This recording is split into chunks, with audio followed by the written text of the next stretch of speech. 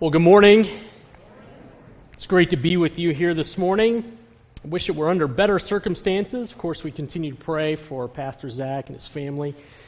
My family could not be with us this morning, but Naomi sends her love to you. The girls are keeping us busy, and life is just flat out crazy for us in Springfield.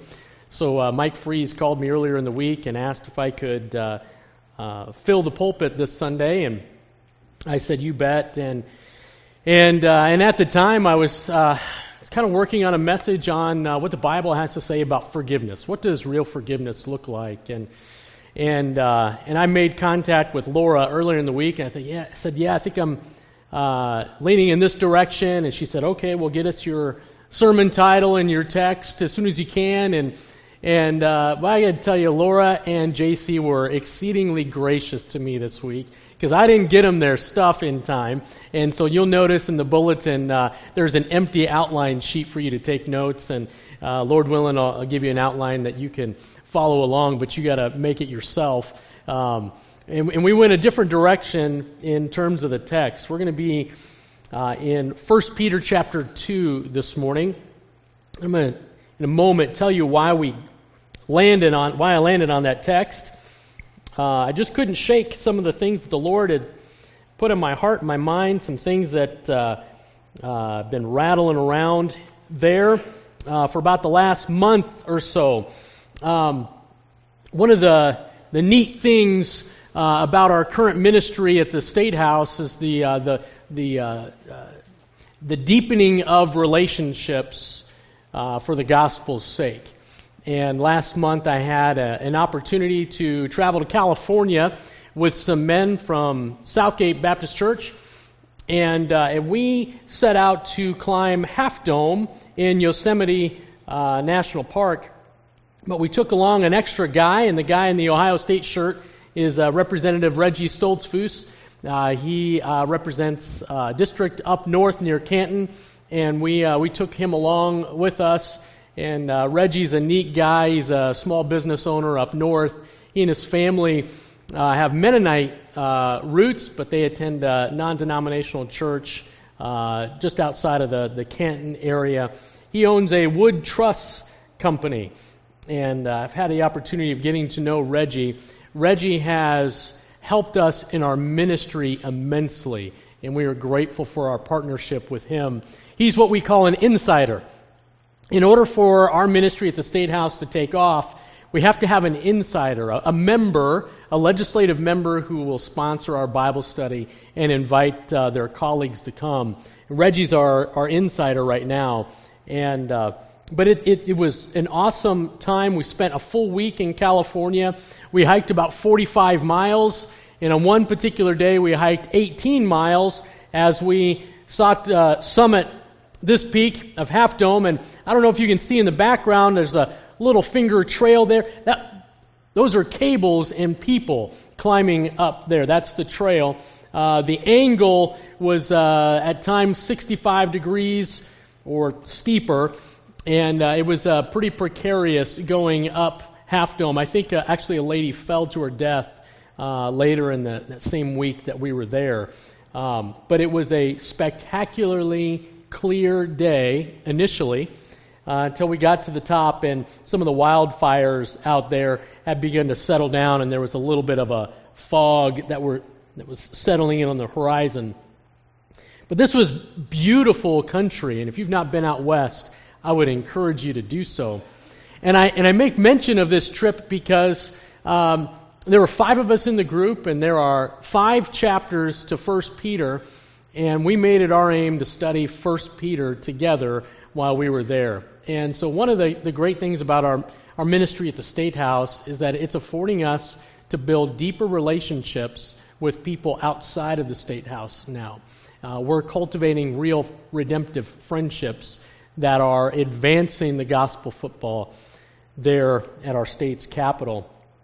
Wednesday, we were there at the Capitol, and we continued our Bible study in the 13th floor of the Rife Tower, directly across from the State House. And I wish I had a wider lens on my camera because our conference room was jam-packed with people. But I couldn't resist snagging this picture here. It's always fun when we can put members to use and make them do some real work at the State House. And we had Representative Gross taking notes for us on the whiteboard in the conference room. And we were studying out James chapter 3, and James compares and contrasts what earthly wisdom looks like versus wisdom that comes from above. And later in that day, we had one of the members chase us down and say, "That was the best Bible study I've ever been a part of." He said, if there's ever a time that we need wisdom from above, it's this time. And if you've been following any of the happenings at the State House in Columbus, you'll know that there is a lot of contention surrounding the vaccine mandates that are coming out of Washington, D.C., and there were 3 bills that essentially did similar things to provide employees protection from vaccine mandates, and the Republican caucus was not in agreement in terms of which bill to advance. And we were set to pray. My ministry colleague and I were set to open the House in prayer the last 2 weeks. And the caucus ran late. Session was set to begin at 1 o'clock, and 1 o'clock came and went. 1:30 came and went. The gallery in the House chambers are full. 2 o'clock comes rolling around, and members began to enter into the chambers red-faced and angry. And many of them spot Brian and I from across the way, and they made a beeline toward us. And before I knew it, there was a gathering of members around us on the House floor. And one of the members said, "Boy, are we glad you guys are here today. Because if there's ever a day we need help from God, it's today. And we need somebody to bring us before the throne of grace." And if you haven't been praying for our leaders, Jim, I appreciate the prayer this morning for our Supreme Court judges. They need our prayer. They need wisdom that comes from above. Because earthly wisdom is flawed and futile. Leads to disorder and chaos. It leads to the exaltation of personal ambition over and above what God wants for people. So I encourage you to continue to pray for our members. The fella on the far left is Representative Darrell Kick. He's a 6th-generation dairy farmer just north of Mohican State Park. This is Representative Dick Stein on the far right. I forget off the top of my head which district he represents, but he's one of the good guys down there as well. But and then Representative Jen Gross, who is, probably shouldn't say this publicly, but removed from a committee because of a particular stance she was taking. I think it was an appropriate stance, but when you take a stand for what is right, there are consequences that come. So you can pray for these members by name. But there's a brief update in our ministry. There's more to share, but let's spend the rest of our time in the text of 1 Peter. I've entitled the sermon this morning, Seeds and Stones, Building a Life That Is Worthy. And before we go to the book, let's speak with its author and ask him for help in understanding what he wants us to. Father, we give our time to you. It's yours anyway. You are the sovereign one of the universe. We acknowledge that you alone are God. And we give you thanks that you have seen fit to reveal yourself to us in the pages of Scripture. And you have revealed your standard for how we are to live and conduct ourselves in this fallen world until your Son Jesus returns. Lord, as we jump into chapter 2 of 1 Peter, and we walk through this text, Lord, I'm convinced that there are things in this passage that we all need to lay hold of by faith. I pray that you would be doing a work in our hearts even now, that our hearts would not be hardened, that our minds would not be dull or far away, but we would be together laser focused on the passage in front of us, and that your Spirit would give us aid in rightly dividing this truth, and that we would appropriately apply it to our lives as we leave here. So, Lord, I pray this earnestly, that we would leave here a little bit different than when we came in, because your word is alive and active. Lord, we pray for your help this morning in the name of Jesus. Amen.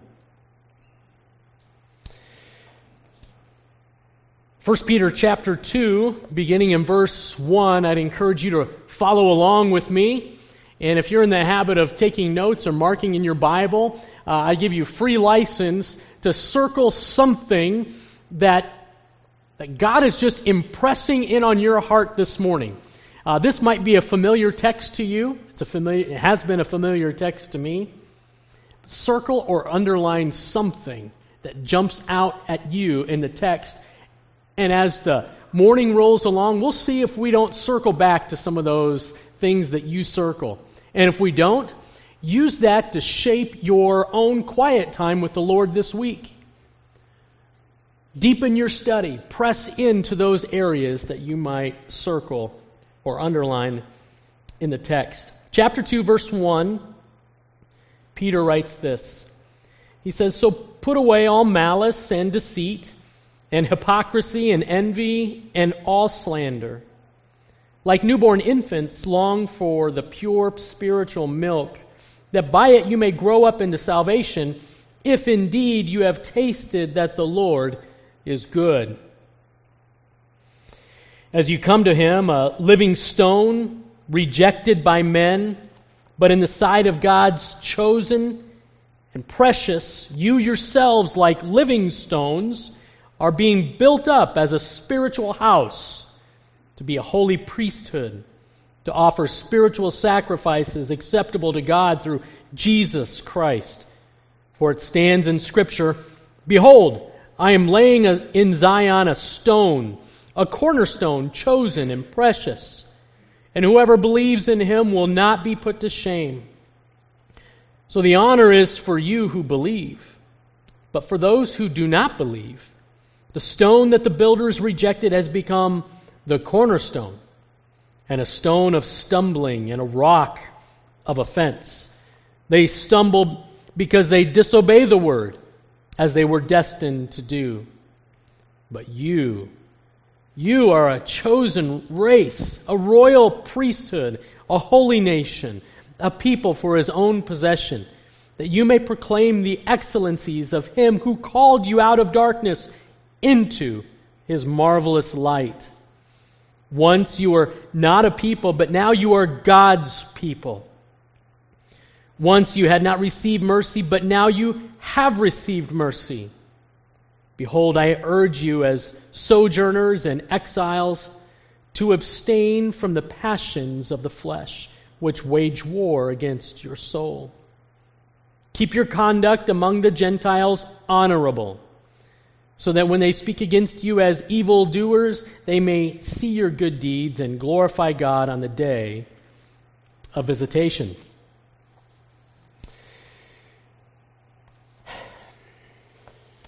Well, let's water ski some and consider this letter of 1 Peter from a 30,000-foot view here. Let's establish a bit of context, and I want to just take a couple of moments to give an overview as to the intent of Peter as he writes this letter. Maybe highlight a couple of the major themes, because that will give texture to how we do this deep dive a little bit later into these 12 verses of chapter 2. So this first letter of Peter is named after its author, Simon Peter. And I've got to tell you, reading through this letter, I'm astounded that this is the same Peter that we read about in the Gospels. This Peter, of course, is the disciple with the foot-shaped mouth, right? He was the one that was continually running ahead of Jesus and the other disciples. He was continually doing and saying stupid things.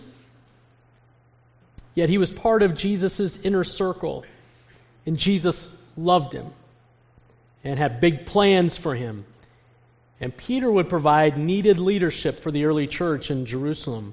You know, Peter gets a bad rap for all the impulsivity and the ridiculous things that he said. But you know what? At least Peter got out of the boat. You remember that story? Where Jesus came walking to the disciples. The disciples were on a boat. They're in the middle of a storm, and the disciples are freaked out. And then they see Jesus walking toward them, and they're even more freaked out. Here's Jesus walking on the water. Now, for those of us who have grown up in church, we remember all those flannel graph stories, and that's not shocking to us and our sensibilities. That Jesus was walking on water, and Peter says, Lord, can I come out to you? And in faith, he steps out of the boat. Now again, we give Peter a bad rap because he took his eyes off Jesus and he sank. Well, where were the rest of the disciples? They were back in the boat. Nevertheless, when we study 1 Peter, it's like, wow, the Lord has done a work in Peter's life. And some of the things that he says and how he shapes thoughts and the things that he is calling these struggling, suffering believers to do and think about is amazing and deeply pastoral. Peter's name, his given name was Simon, but Jesus changed his name to Cephas, which is Aramaic for rock, and is translated into Greek as Petros or Peter.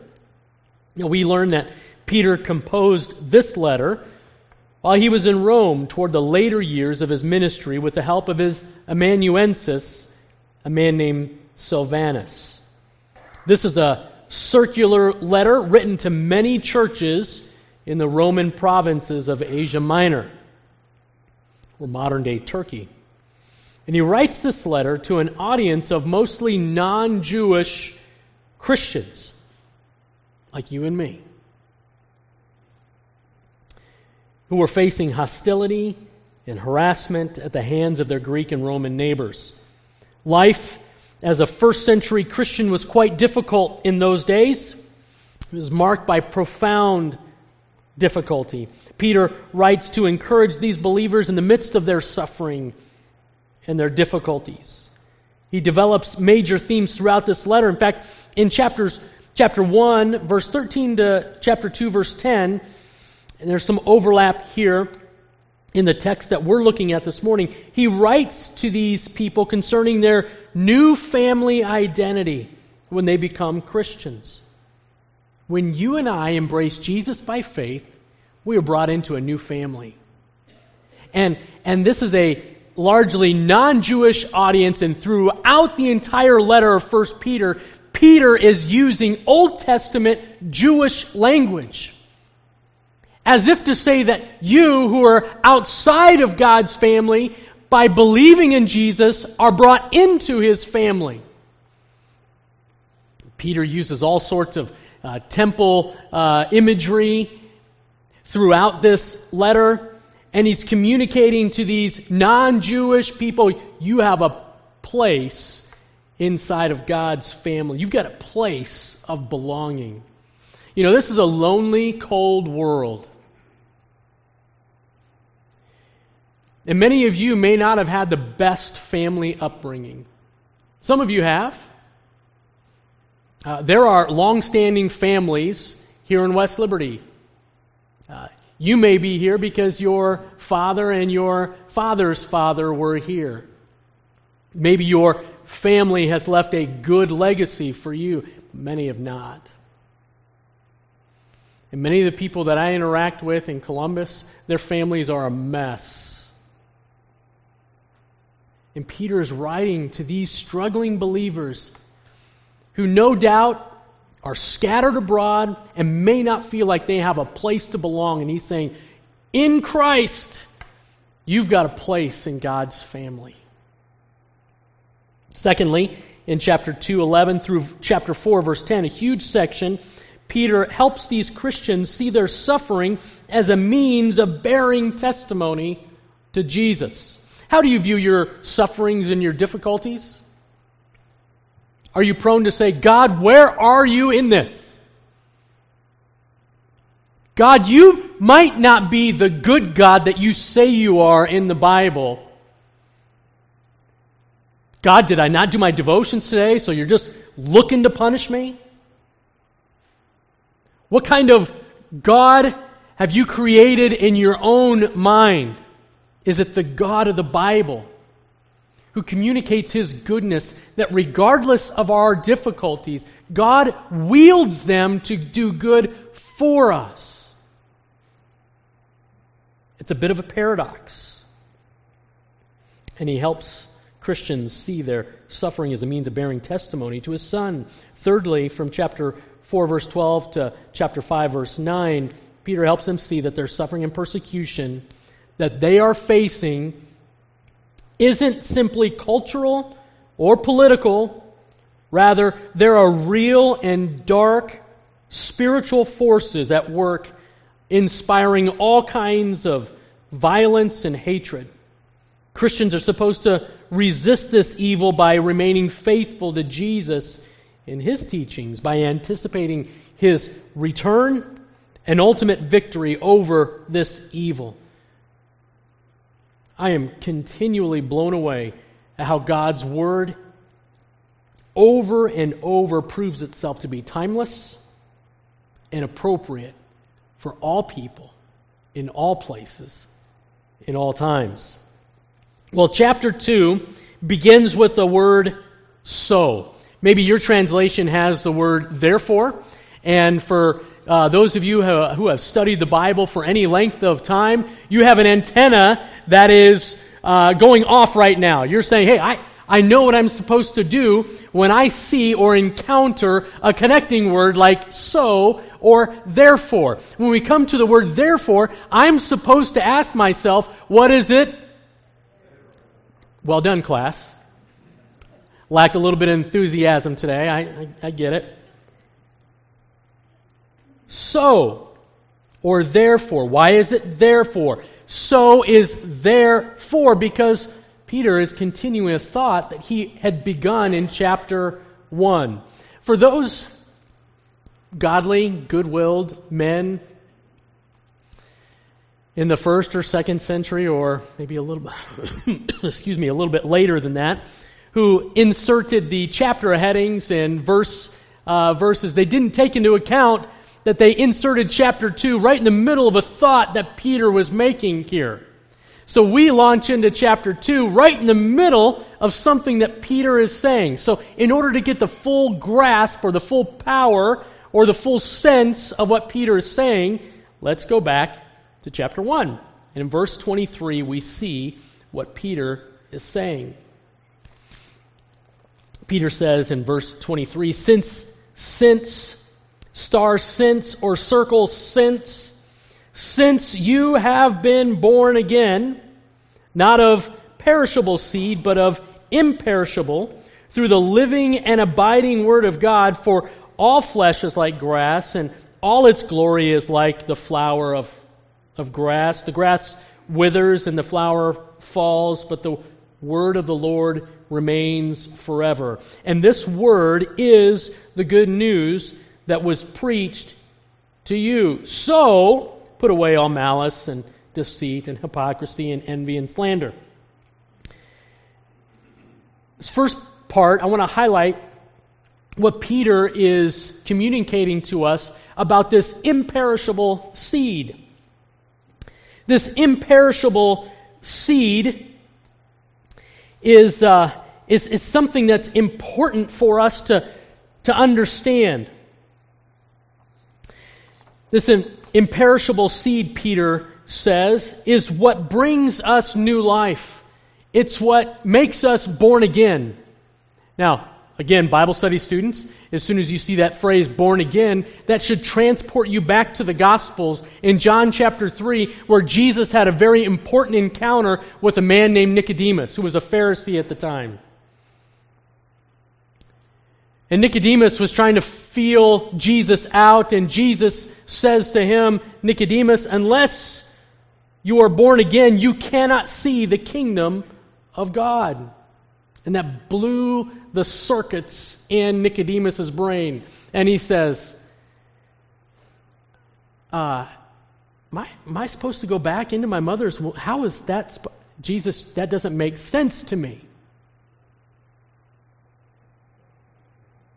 Jesus is saying to Nicodemus, and Peter is saying to us, that unless a person repents of their sin and savingly believes that Jesus is the Son of God and the one who bore their sin on the cross, and they affirm the reality of His resurrection, unless a person embraces Jesus by faith, they cannot be born again.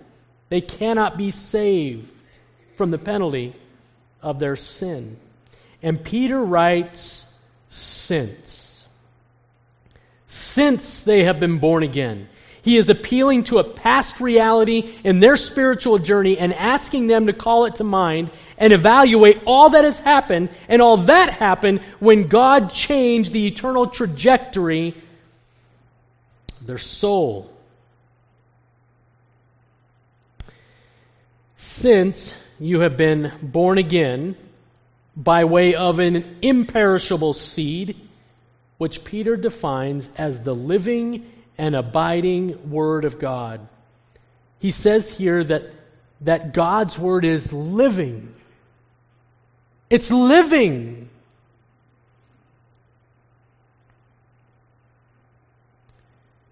2 Timothy 3:16 and 17 says that God's Word is literally breathed out and is profitable. So that when we encounter God by way of His Word, this isn't dead, it's not stale, it's not just ink on a page. This exudes life. It breathes life into us. It's God's Word. It's an imperishable seed. Have you ever planted a perishable seed? What happens? Nothing. You just buried something. Nothing happens. But an imperishable seed, you plant it in good soil, what happens? Something grows. It produces fruit. It demonstrates that it's alive. Faith comes by hearing, and hearing by the Word of God.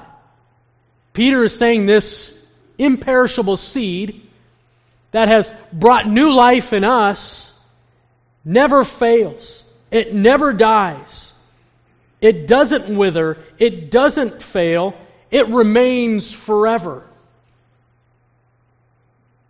God's Word is alive, and it abides. It remains forever. And then he says in verse 25, oh, by the way, in case you aren't convinced, and this word is the good news that was preached to you. It's good news. It's so good, in fact, we need to rehearse it to ourselves over and over and over again. We need to normalize it into our life. It needs to roll off of our tongues because it's so natural for us. If you were dead and have been brought to life, which is what being born again means, don't you want others to know about that past reality? Don't you want others to know what God has done in your life? So in your workplace and in your neighborhood and in your school or at the State House or in the places that we go, we need to normalize the truth of God's Word wherever we go. Because our lives now bear testimony to that which God has done in us through this imperishable seed. It's living, it's abiding, and it remains forever. And the watching world is dying and needs desperately to know the gospel of Jesus Christ. That's good news. And it's awesome to be a part of seeing somebody come to know Christ. Have you had a front seat view of someone laying hold of the truth of the gospel? Maybe it was your child or your grandchild, or maybe it was a friend or neighbor. Maybe God used you instrumentally in the life of a friend, and over the course of decades, you had a chance to normalize your faith in interactions, and over the course of time, God saw fit at the appointed time to draw them to Himself. And you got to see it happen, and you got to play a role in that. How fulfilling and how life-giving is that for you? And so many Christians are missing out on that great blessing. That's what it means to live a missional life. It's through this imperishable seed. Okay. So point number one, we're talking about this imperishable seed, which is the Word of God. Chapter 2, verses 2 and 3, we see Peter dealing with this idea of milk. So he's shifting gears in his metaphors, and he's changing his imagery. And I want to talk briefly about 3 ways to build your spiritual life. And like newborn infants, Peter writes in verse 2, like newborn infants long for the pure spiritual milk, that by it you may grow up into salvation, if indeed you have tasted that the Lord is good. The milk industry has developed several catchy marketing campaigns to communicate to the public the benefits of drinking milk. Now, I'm a child of the 80s and 90s, and I remember the campaign that the milk industry used, and it was titled "Milk Does a Body Good." And through a series of commercials, there would be like this skinny, gangly, unattractive, undeveloped preteen kid, and they would be talking to themselves in a mirror while drinking a carton of milk, and they were talking about the benefits of how milk builds strong bones and strong muscles and healthy skin and all of that sort of thing. And the person in the mirror is their future self. And all of a sudden they're growing up into this attractive young lady or this strapping young lad, who could leap tall buildings in a single bound or whatever. And it's like, oh man, I see that. I'm going to run to the refrigerator and get me a glass of milk right now. Because I was like 80 pounds when I was a freshman in high school. I need more milk. Milk, it does a body good. Eventually, the campaign turned to just simply "got milk?" ? And over again, there were different celebrities that would show up with their milk mustache, right? And you knew that they had partaken of the milk because they're popular, they're famous, they're wealthy, and they had a milk mustache. Got milk? Peter is saying to us this morning, got milk? Now, I did a little research this week on milk and dairy cows. Did you know, here's a few fun facts for you. Did you know that Nero's second wife actually kept 500 donkeys for her milk baths? Seems a little extravagant and out of touch, right? Maybe it's another reason why people today name their dogs Nero and their sons Peter and Paul. Researchers in the UK claim that cows with names, named cows, Bessie and Gertrude, and I don't know what other cow names you might name your cow, but a cow with a name actually produces 2 to 4 times more milk per year than unnamed cows. So if you got a dairy cow in your backyard, give that poor girl a name. The average cow produces 90 glasses of milk per day. That's it's about 200,000 glasses of milk over a lifetime. Cows produce more milk when listening to music, kind of like people. A cow's udder holds between 25 and 50 pounds of milk. And I'd say that's utterly amazing.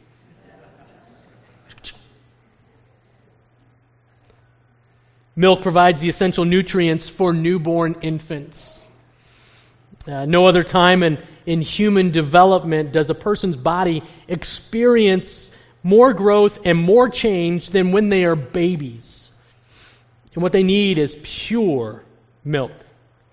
Likewise, we as Christians need the pure spiritual milk of the Word of God. Notice the word pure there. It's unspoiled, untainted, undiluted, which is to say that we need God's Word purely. Not God's Word plus anything. Not the Bible plus philosophy. Not the Bible plus psychology. Not the Bible plus your favorite celebrity, preacher, author, person. Authentic Christians need the pure Word of God. And I think that there are 3 ways that you and I can grow our spiritual life. And the first thing is to remember what we have tasted. Look at what Peter says. Like newborn infants, long for the pure spiritual milk, that by it you may grow up into salvation, if indeed you have, past tense, tasted that the Lord is good. It's a quote out of Psalm 34:8. Taste and see that the Lord is good. Have you tasted and seen that the Lord is good? Have you? Past reality. 3 ways to grow our spiritual life. The first one is to remember what you've tasted. Peter quotes this famous psalm to taste and see that the Lord is good, to experience the Lord's goodness. And I think it's interesting that the characteristic of God that the psalmist and Peter chooses to highlight here is God's goodness. Taste and see that the Lord is good. Not taste and see that the Lord is strong. Not taste and see that the Lord is just or omnipotent or even holy. Of course, He is all those things, but Peter is writing to a people who need to know and be convinced of God's goodness. If God is sovereignly walking me through a difficulty, His attribute of omnipresence is not necessarily the thing that is going to bring me comfort and peace. No, it's His goodness. God, you're good and your purposes are good. And while this situation hurts, you are paradoxically using it for good in my life. Brian, you need to taste and see that the Lord is good in this.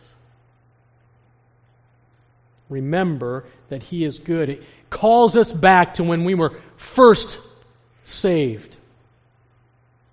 Do you remember when you were first saved? Where God opened the eyes of your heart and transferred you from the kingdom of darkness into the kingdom of the Son whom He loves? Do you recall all the situation, all the circumstance surrounding that time? Do you recall how awesome it felt? Do you recall how you longed for God's Word? That you wanted to hear more about Him? That you couldn't get enough of this Jesus who gave Himself for you? Do you recall that time?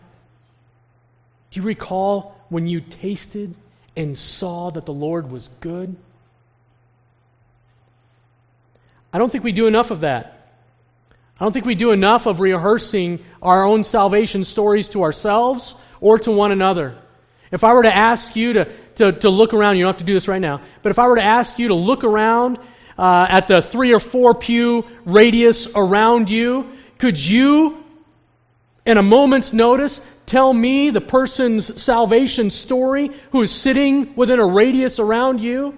Could you tell me how they have tasted and seen that the Lord is good? Would they be able to tell me about how you have tasted and seen that the Lord is good? Oh, that's just milk, Brian. I desire the meat. I want to talk about lapsarianism and super-lapsarianism and supra-lapsarianism and all of that other stuff. I like the meat. Don't be tempted to grow past the gospel. Don't do it. It's the milk, the pure milk of God's Word that sustains the life of the believer. And share with one another how you have tasted and seen that the Lord is good. One of the things that I have done in my life over the last probably 10 years, I keep coming back to this little book. And I picked up this book at Alistair Begg's church at a pastor's conference years ago. It's entitled A Gospel Primer for Christians. I've literally bought hundreds of copies of this book and given them away. And this little book argues in the first part of the book why it's essential for Christians to preach the gospel to themselves every day. In the second part of the book, it deals with the gospel that you should preach to yourself every day. And the third part of the book is, and when you're tired of preaching that gospel to yourself every day, here's the gospel in poetic form. Preach that to yourself every day. Rehearse how God is good. You've tasted and seen that He is good. I'm going to ask that you would indulge me to read for a couple of minutes to you. And my prayer is that what is here might encourage you in the way that it has encouraged me and spurred me along to recall God's goodness in my life. And as I say the pronoun I pray that you would share in that. Insert yourself. My God is immense beyond imagination. He measured the entire universe with merely the span of His hand. He is unimaginably awesome in all of His perfections, absolutely righteous, holy, and just in all of His ways.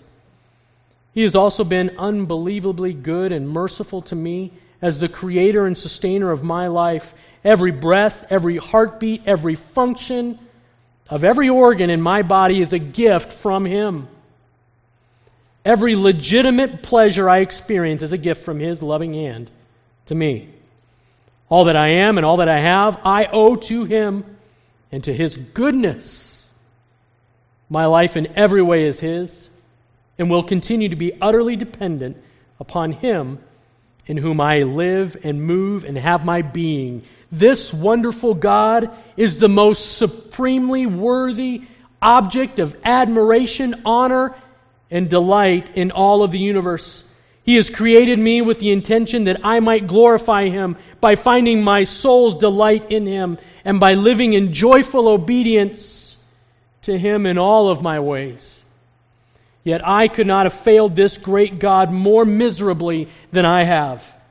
Instead of giving thanks to Him and humbly submitting to His rule over my life, I have rebelled against Him and have actually sought to exalt myself above Him. Going my own way and living according to my own wisdom, I have broken countless times either the letter or the spirit of every one of God's 10 commandments. Thinking myself to be wise, I've shown myself to be a fool. Because of my arrogance, God has every right to damn me to the everlasting experience of His terrifying wrath in the lake of fire. So as for myself, apart from Christ, I am bound by the guilt of my own sin and also bound to the power of sin and enslaved to various lusts and pleasures. Apart from Christ, I am so utterly deserving and destined for eternal punishment in the lake of fire, completely unable to save myself or even make one iota of a contribution to my own salvation. However, what I could not do, God did. And in doing it, He did it all, sending His own Son into the world to die on the cross for my sins, thereby showing me unfathomable love. God loved me so much that He was willing to suffer the loss of His Son. And even more amazingly, He was willing to allow His Son to suffer the loss of Him at the cross. Jesus loved me so much that He was willing to lay down His life for me. No one could ever love me more or better than Jesus. On the third day after Jesus' death, God raised Him from the dead, thereby announcing that His death was completely sufficient to atone for every sin that I have or will commit throughout my lifetime. God then exalted Christ to His own right hand, where Christ now reigns on high, granting salvation and forgiveness to all who call on Him by faith. Now, when my time came and I placed my faith in Jesus, God instantly granted me a great salvation. He forgave me of all my past sins, present sins, and future sins. He made me His child, adopting me into His family. He gave me the gift of the Holy Spirit, who gives me God's power, who pours out God's love within my heart, and who tenderly communicates to my spirit that I am a child of God and an heir of eternal glory in heaven. In saving me, God also freed me from slavery to any and all sins. I no longer have to sin again, for sin's mastery over me has been broken. In saving me, God also justified me. And being justified through Christ, I have a peace with God that will endure forever. In justifying me, God declared me innocent of my sins and pronounced me righteous with the very righteousness of Jesus. God also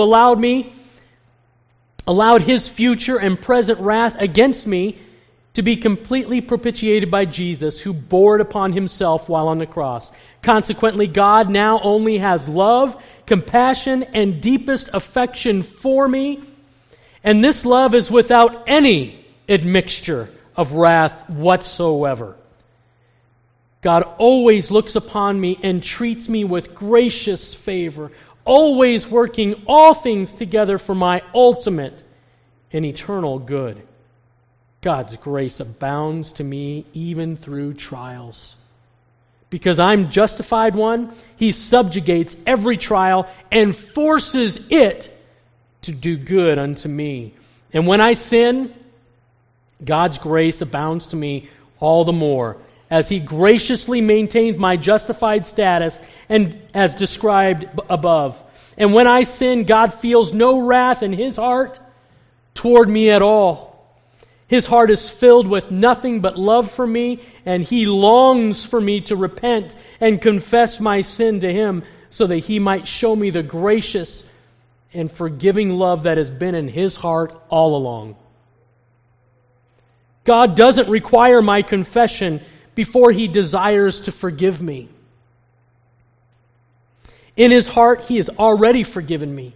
And when I come to Him and confess my sin to Him, He runs to me, as it were, and is repeatedly embracing and kissing me, even before I get the words of my confession out of my mouth. God does see my sins, and He's grieved by my sins. His grief comes partly from the fact that in my moments of sin, I'm not receiving the fullness of His love for me. He even sends chastisement into my life, but He does so because He's for me. He loves me, and He disciplines me for my ultimate good.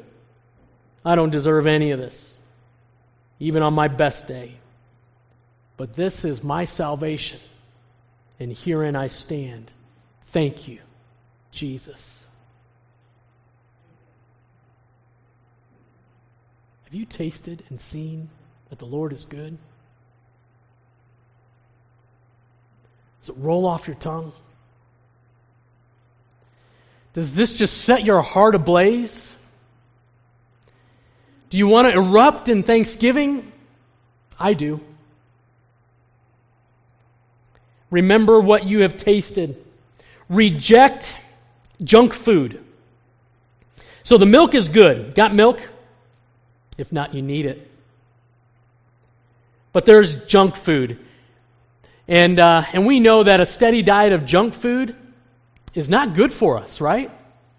If I sat around and ate Twinkies all day, my cholesterol, my blood pressure, and my weight would skyrocket. And it's not good. It forces my heart to work harder than it needs to. Spiritually, there is spiritual junk food that exists in our life, and we've got to resist it.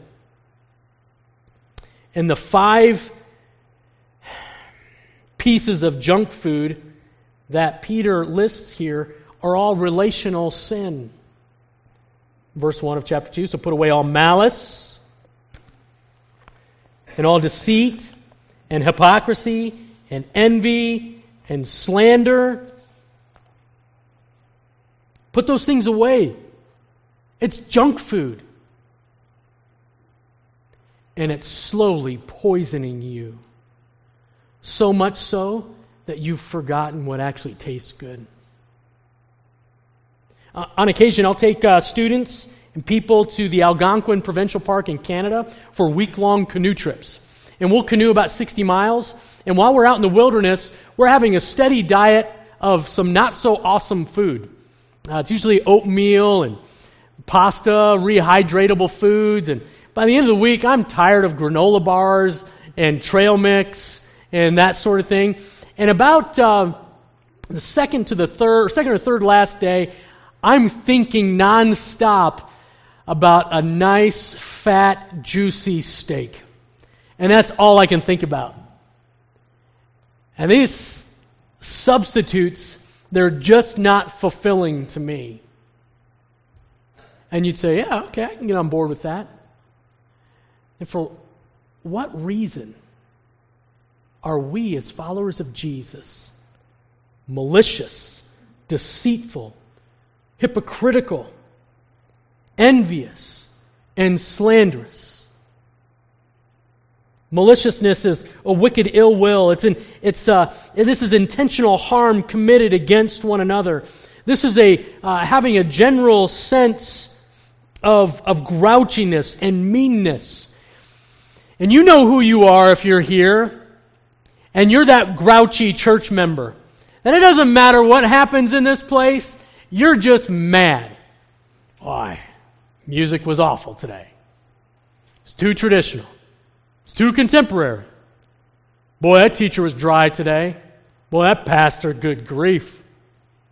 Couldn't get his act together. Couldn't stay with his line of thought. Man, are we ever going to do a good men's ministry outreach thing here? Our children's ministry, oh my word. Just not capturing the imagination of my teen. It's difficult to make malicious people happy. And they exist in every church. And if you were to look inside their heart, be like looking at an autopsy. Maliciousness has a way of killing the family of faith. Deceit, deliberately being dishonest in order to gain an advantage over somebody else. It's kind of like relational fishing, casting out a baited hook. You're intentionally trying to be deceitful, to pull the wool over somebody else's eyes. Hypocrisy, pretending to be somebody or something that you're not. It's literally being a stage actor. Stop pretending to be a Christian. Nothing does more harm to the great name of Jesus and His church than the one who pretends to be a follower of Jesus. They wear their Christian mask on Sunday, and then Monday through Saturday they put the mask in the drawer, only to pick the mask back up on Sunday morning again. Envy, desiring something that someone else has. It's a resentful discontentedness. It's also an inability to celebrate the fortunate things that are occurring in other people's lives. Well, that couple seems to have a happy marriage. Jim just drove in a new car this week. So-and-so's got a successful business. Boy, they've got godly children. Why don't I?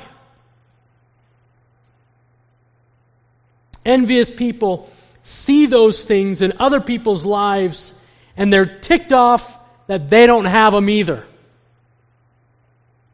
So they begin to begrudge others and the blessings that God has sovereignly brought into their life. Slander, speaking down on one another. This is backbiting and lying about one another in a way that doesn't edify or build up. If the Word of God is pure spiritual milk that helps us grow, these 5 things are like junk food. A steady diet of this junk food, these sinful actions or attitudes are harmful to our spiritual health. They're like a poison that slowly kills us over the course of time.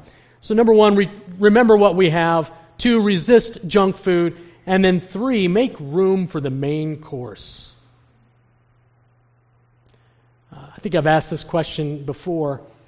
How do you show up for Thanksgiving dinner not hungry? Eat bread. How do you show up for Thanksgiving dinner not hungry? I mean, it's the best meal of the year. I mean, it's a spread. Well, you stuff yourself full of bread. Filler. It's like, I don't really feel like turkey.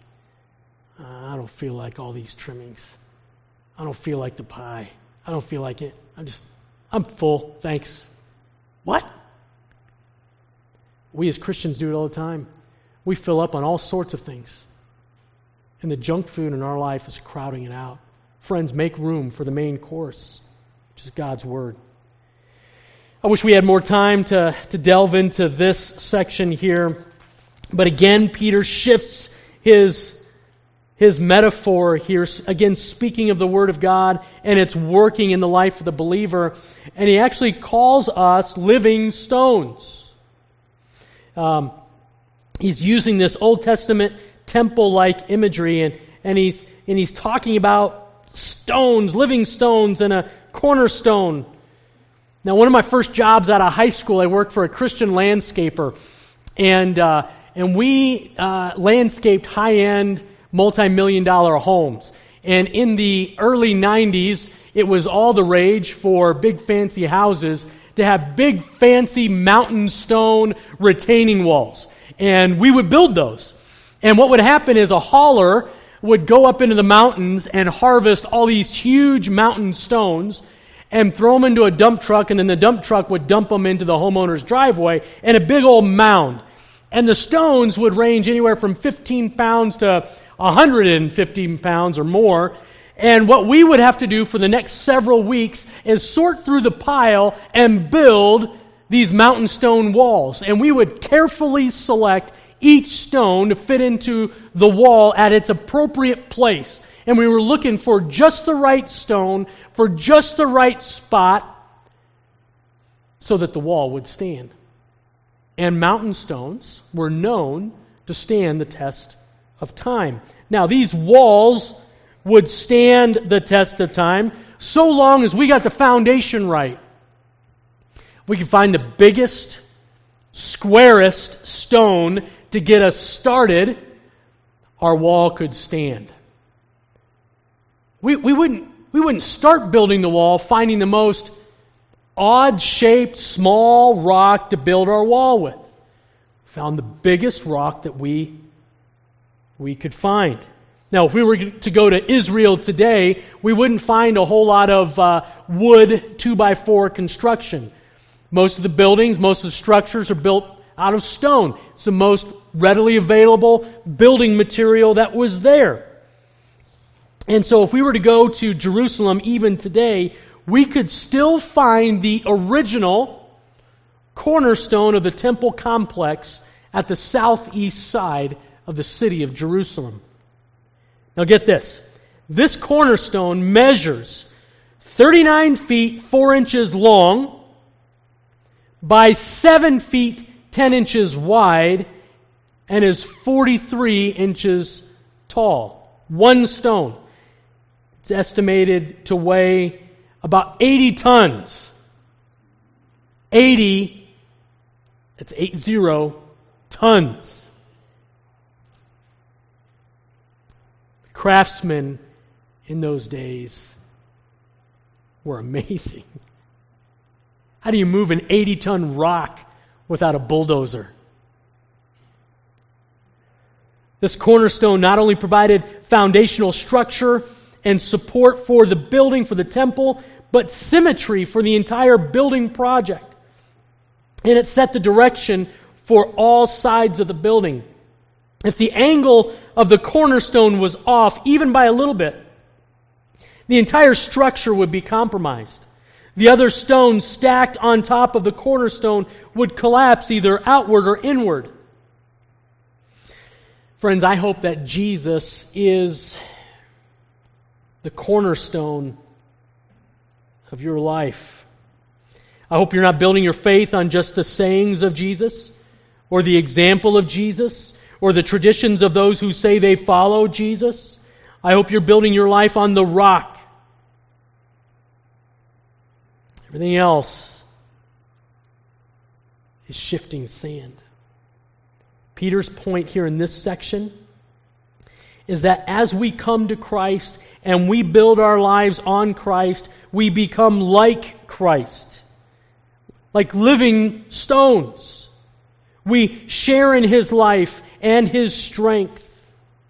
Christianity is the only belief system in the world where the one we worship becomes our life. Have you ever heard of someone being in Buddha or in Confucius or in Mohammed? Of course not.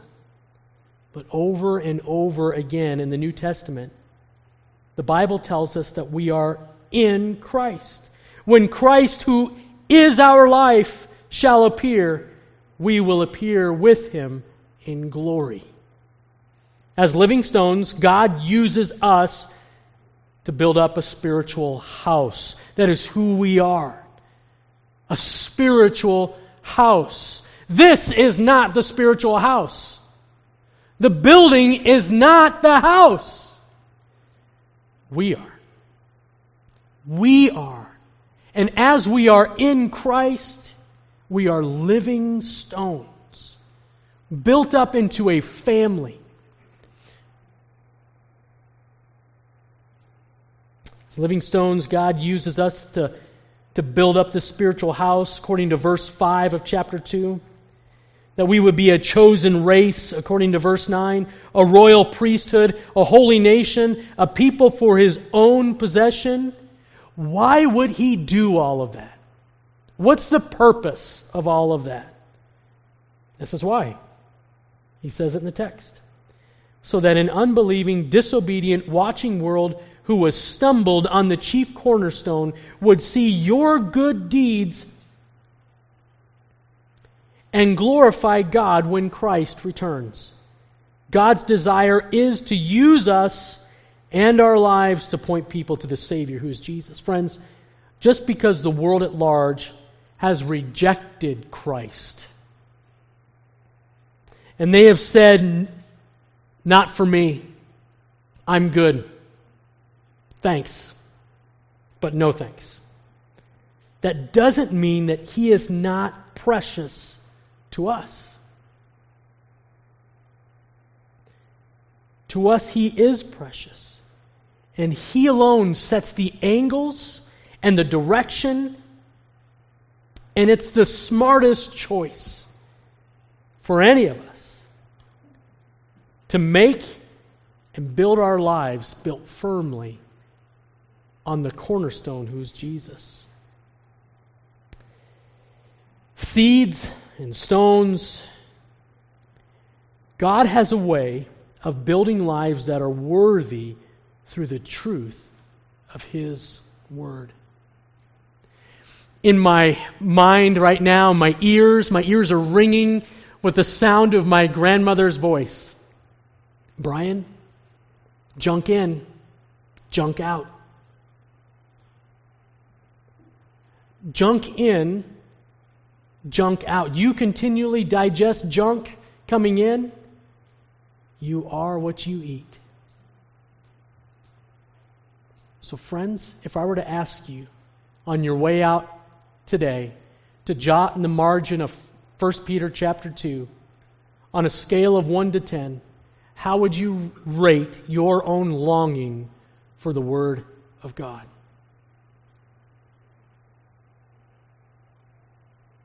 1, needing a lot of work. 10, being awesome. I'm going to cheer you on. But if we're honest, we're somewhere in the middle there. Friends, I hope you walk out of here with a renewed desire to long for the Word of God. Seeds and stones, God has a way of building lives that are worthy of the calling to which we have been called. Let's pray. Lord, thanks that you haven't left us to our own devices. Thank you, Lord, that you are not uninterested in our lives, in the affairs of our lives. Thank you, Lord, that you are deeply invested in all that takes place in this lower world. Thank you, Lord, that you have seen fit to save us through faith in your Son, Jesus. And right now, Lord, I just pray for any stage actor among us this morning where they're trying to live out the gospel.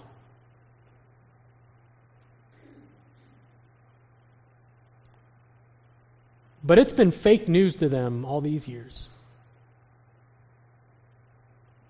They're pretending to be somebody that they're not. Lord, would you press in on their hearts even now? May they sense your drawing them to yourself.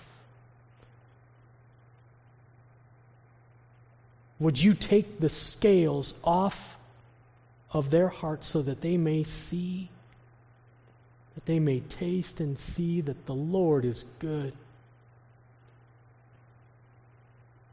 Lord, and for any of us who have become dull in our walk with you,